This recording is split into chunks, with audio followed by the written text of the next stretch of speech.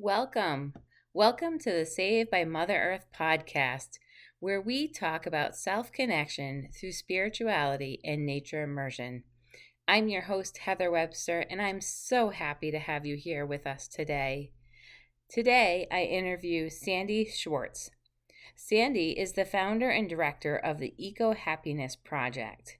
She's also the author of a parenting book, Finding Eco Happiness, Fun Nature Activities to Help Your Kids Feel Happier and Calmer. And she has others publications as well.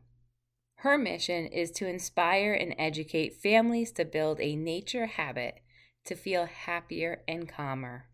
Her work has been featured in the Washington Post, National Geographic, Library Journal, Yahoo, Good Housekeeping, Chicken Soup for the Soul, Scary Mommy, and more.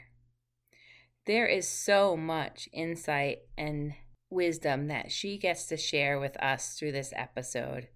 So I am going to turn it right over to the interview. I hope you enjoy it as much as I do. Welcome, Sandy. Welcome to the Saved by Mother Earth podcast. I'm so excited you're here today. How are you doing? Great. Thank you so much for having me.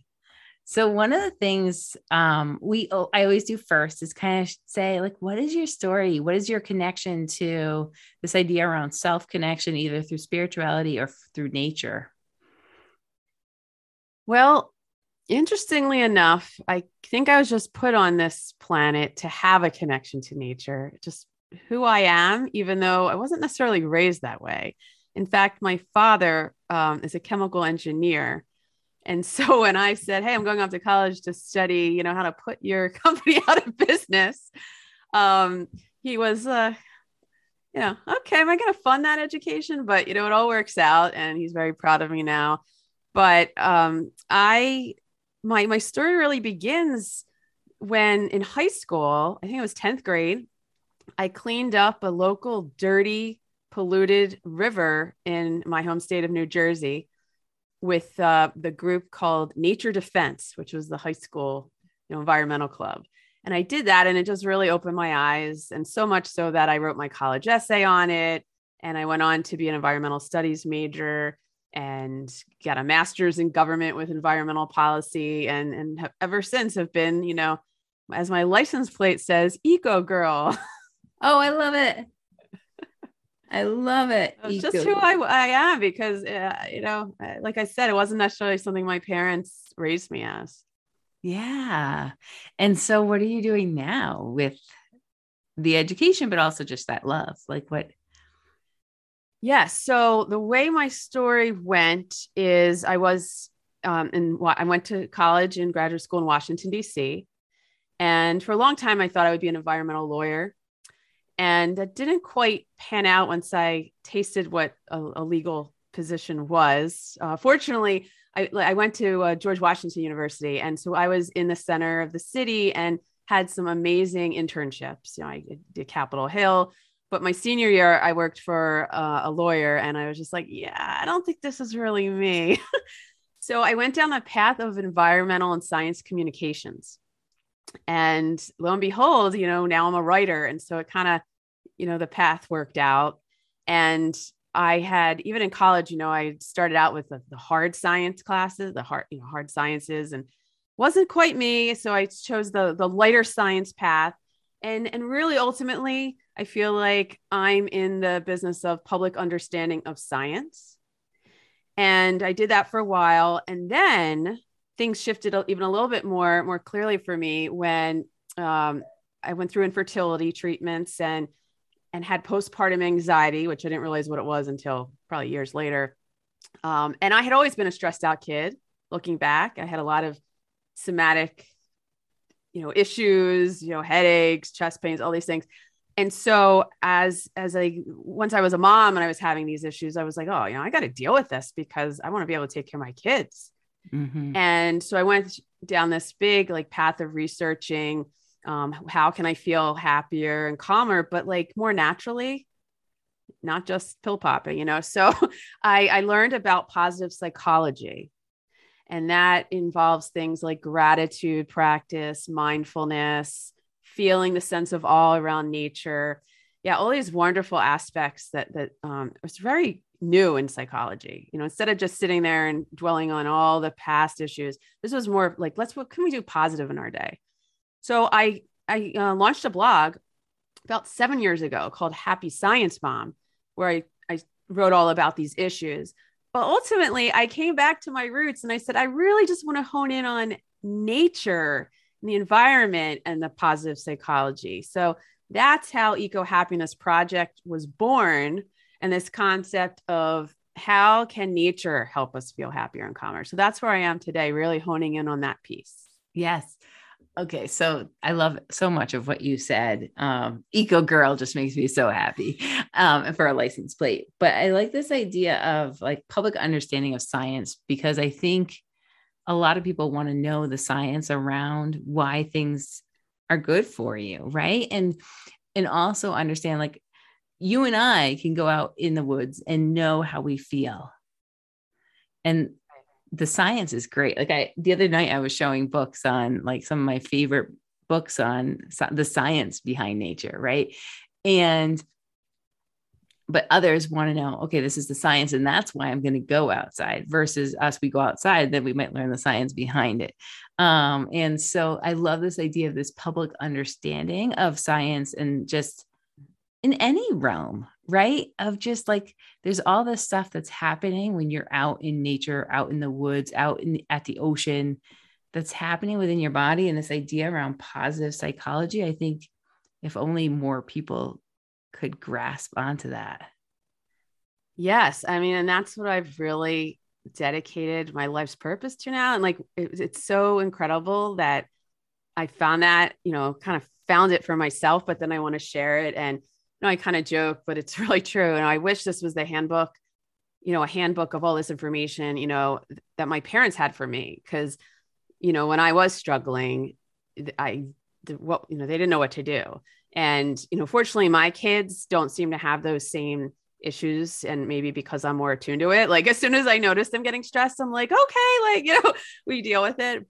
And who knows, sometimes those feelings do come later. Mm-hmm. Like, I do believe some of it was probably the hormonal changes that I went through as well. But yeah, for me, the public understanding of science, and I had worked at the National Academy of Sciences when I really learned about that. And I was involved with both like the peer review of these giant, science documents that, all these experts put together. My job with, the communications team was to boil it down to like bullet points and a 2-page, handout, because that's what people, especially now, it's even gotten worse. I mean, that was 20 years ago or so. Now it's like tweets, right? So you really have to get that message. And that's why like my tagline is, how nature helps you feel happier and calmer. That's it. Like, I don't even have to say stress reduction and anxiety and depression and all that. It's like, it's just simple. You want to feel happier? You want to feel calmer? Hey, head outside, look at a tree, go for a bike ride. There's so many things you can do. Yes. And it's accessible to everybody. So even if they're in the city, you can find trees in the city, right? And it might need or you go to a local park. It's accessible to everybody. You don't have to live in the woods or take a ride to the mountains.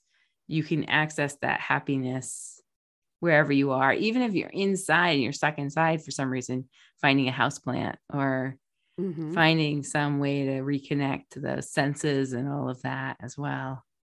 Yeah. And I really have loved the fact that there are studies now. I mean, that's what's so fascinating about this niche, is that the science is like new, but it's been around a few decades, but it's still fresh.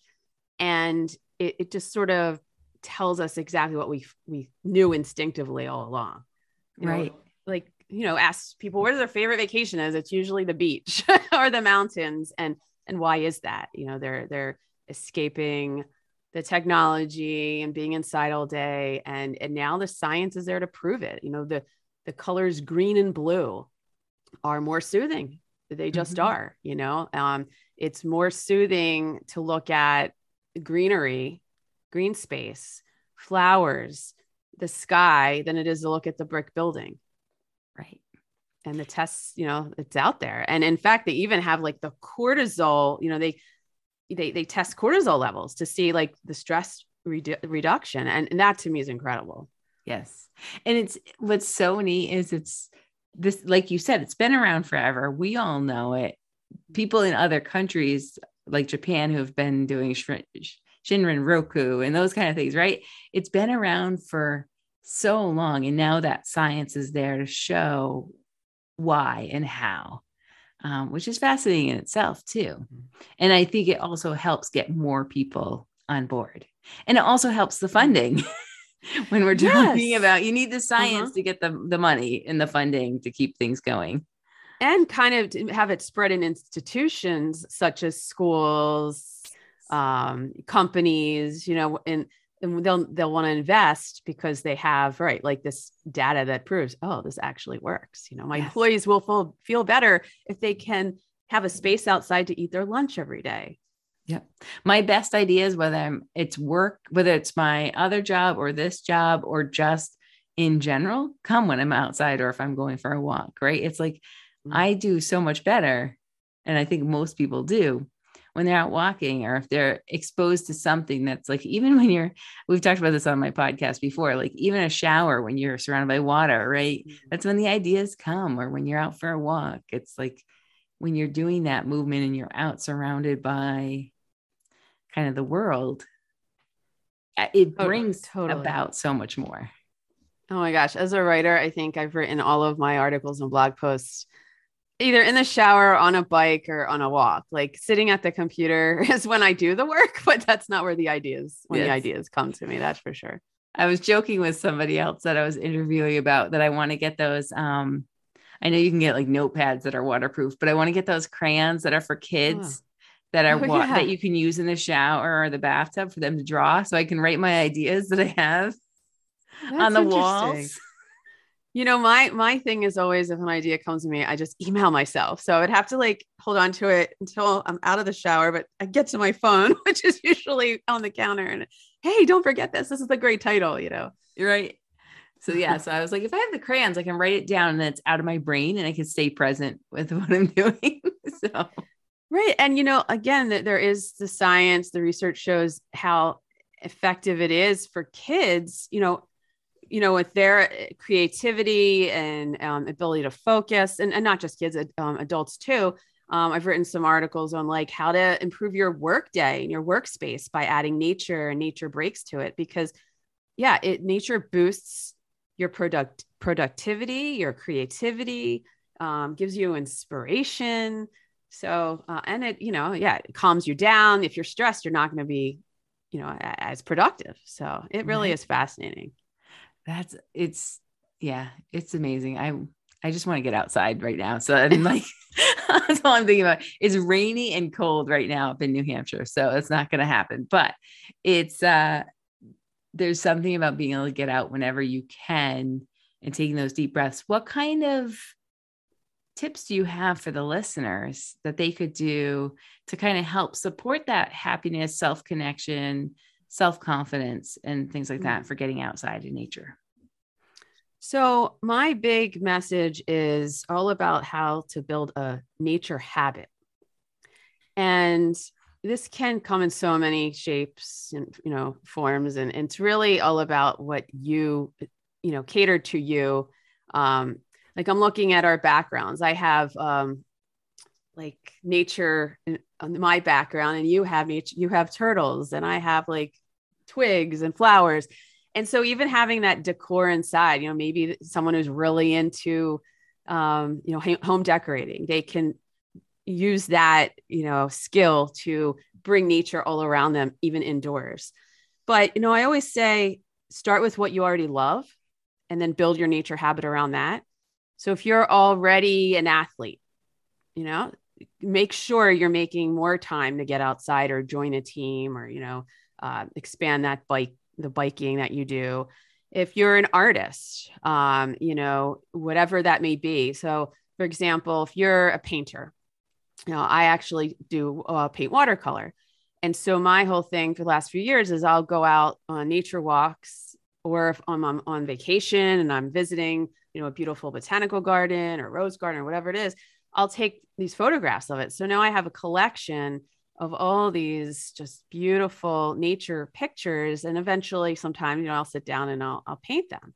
So, if you're already a painter or a drawer or a sculptor, instead of maybe making people or buildings, or abstract, maybe think about incorporating nature into that experience. It'll also, connect you to the outdoors more. So that's my big tip, is really like start with what you love. Oh, another one. A lot of people love to cook. Well, get involved with a garden, whether it's growing herbs on a balcony, getting your hands dirty and making a big garden in your backyard, or if you don't have the space or the ability to do that, you could get involved with like a community garden where you can rent like a little section, or you can volunteer at a local farm. And, so there's lots of ways that you can build that nature habit based on what you already are doing. Yes. And I love that. I wrote that down, building a nature habit, because it's so powerful when you do that, when you make time for it to happen on a regular basis. And again, going back to the research, there's so much research showing that playing in the dirt is amazing for not only happiness, but your immune system. Yes. The soil, the bacteria in the soil, they've proven that it actually like lowers cortisol. It relaxes you.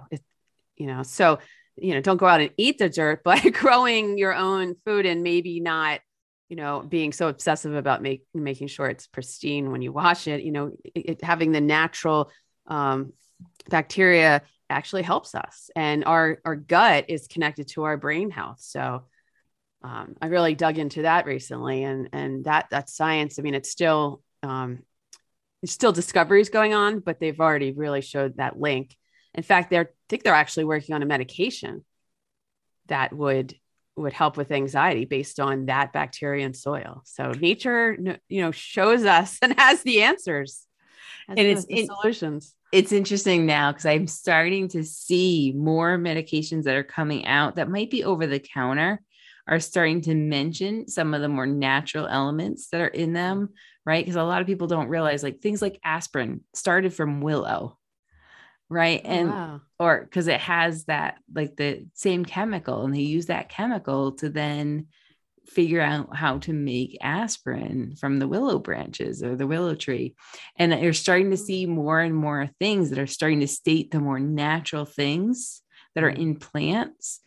But people are still so scared to be like, that they don't think like, there's no science behind that. But a lot of the medicines actually came from plants originally. Sure. Yes. Right. And it's like, and when I think about it, when I used to work with children, I remember there was a time where we were talking about fruit, and they're like, well, you get it at the grocery store. And I started talking to them about how it grew on trees and things like that. And they're like, no, it doesn't grow on a tree. It comes from the grocery store. And this idea of that separation, because this was an inner city school and they're preschoolers. And so they only knew that when they go to the store, that's where they buy that fruit, or whatever it is. And so it's so powerful when you can start connecting things back, right? And so what we did with the kids was we started making sure we were gardening with them. We created a whole garden at the school so we could start teaching them a little bit about, where does your food come from? Because I think there's this fear of, the first time you're going to go out and have like a wild cranberry or wild blueberries, things like that I can find on the mountaintops here in New Hampshire. Like, and I can go and find wild blueberries and have them and things like that. But yet sometimes I think people get a little bit nervous. It's like, well, I'll buy wild blueberries at the store, but I might not have them in nature. And it's like this interesting disconnect where, like what you're talking about, I think that's starting to kind of evolve and come back together. And I think, yes, there's a lot of fear around nature. Snakes and bears and tigers, oh my, and all that. But what's interesting is there are a lot of opportunities. If you're nervous to just pick the wild berries, which, I can understandably. Yeah. Something we do every summer, we go up to New Jersey, there's beach there and everything, but nearby they have, believe it or not, New Jersey is like the blueberry capital of the world, cranberry and blueberry. Yeah. They have a lot of farms you wouldn't expect, but every summer we go to this farm and pick blueberries, and it is amazing. And they're so fresh and they're so, and they don't use pesticides. And so you don't even have to wash them. And yeah, it gives us all this sense of, we labored for it, there was sweat and, and then, we were able to just, it's so fresh. It's so much better than the store. And it gives you that experience of connecting and being outside and the gorgeous colors and smells. So yeah, I would say seek out these opportunities, in a way that you're comfortable. Yep. Yeah, exactly. And it's like, if you're going to go, don't go foraging without having education, right? Like you want to know what you're picking. You want to know, you always go. So as a disclaimer to all of you listening, like if you are wanting to learn about foraging more, there's so many things out there, but always go with somebody who has an education in foraging the first time. There's now a new game. I have to look into it because I think it would be great for my niece and nephew. And it's all about, you move along the board, but you get cards that are identification cards for plants and what they're good for. Interesting. So I'll try to find it and send it to you, and I can link it in the show notes as well, because it looked like a really neat game of like starting to get people kind of connected to what they're seeing. And the other thing, like when I'm doing mindful outdoor guide coaching and stuff like that, you don't always feel like you have to identify. Right? Like it's okay. For the beauty. Yeah. And what it smells like, what it feels like. Yeah. Yeah. Which is kind of exactly what you're talking about. Those tips of just being there. Yeah. It's interesting. You brought back a memory I haven't had in a long time about, I grew up in the summers, going to a swim club, and on the edge of the swim club behind, like where the deep end with the diving boards and everything, there was honeysuckle. And we used to stand there as little kids and smell them, and then even taste them and put the little bit of nectar on our tongues. And it was like, oh, wow. I haven't thought about that in so long. I love honeysuckle. I grew up with some of it in my yard. And I remember my dad loving it. And yeah, it's just got that amazing smell. And it brings back, when you were sharing that story, all of you at home can't see Sandy's face right now, but you could probably hear it in how she was telling the story. Like you could tell that was like a memory, and the idea of like one flower, right? Thinking of one flower brings back all that joy from so long ago, and being able to realize, like, when I go outside and see trees, it brings back the joy of me climbing trees when I was a kid. And like, that's what gets stimulated. So it's no wonder that cortisol goes down, right? And that, which always makes me like, this is something I've been thinking about recently, and I feel like I need to dive into it more. This whole idea of back in the day, right, when we were running from tigers and bears and snakes. I love snakes. Right. It was like our cortisol levels were high when we were outside because we were always on alert. And then we were outside all the time though, too. Right. Just like always outside. So. And if we went into shelter, like a cave or something, that was probably more like where we felt more calm. So there's probably that release. And now I feel like and this is just me speculating. I can't ever go back and talk to a caveman or even talk to people back in the day if they had like other homes or built shelters. But it's interesting now. I feel like our cortisol levels are higher inside than outside because of social media and the news and work. So it kind of fascinates me to think about that idea of, it almost feels like it could have switched. And now we're using nature as a way to calm our cortisol. Now we're still on alert. Like when I'm backpacking in the woods, I'm still on alert, but I'm not fearful. But that's because I also know how to I've done it enough. I know people that do go into the woods that sometimes do feel fearful as it's their first time, but just gets me thinking. That's interesting.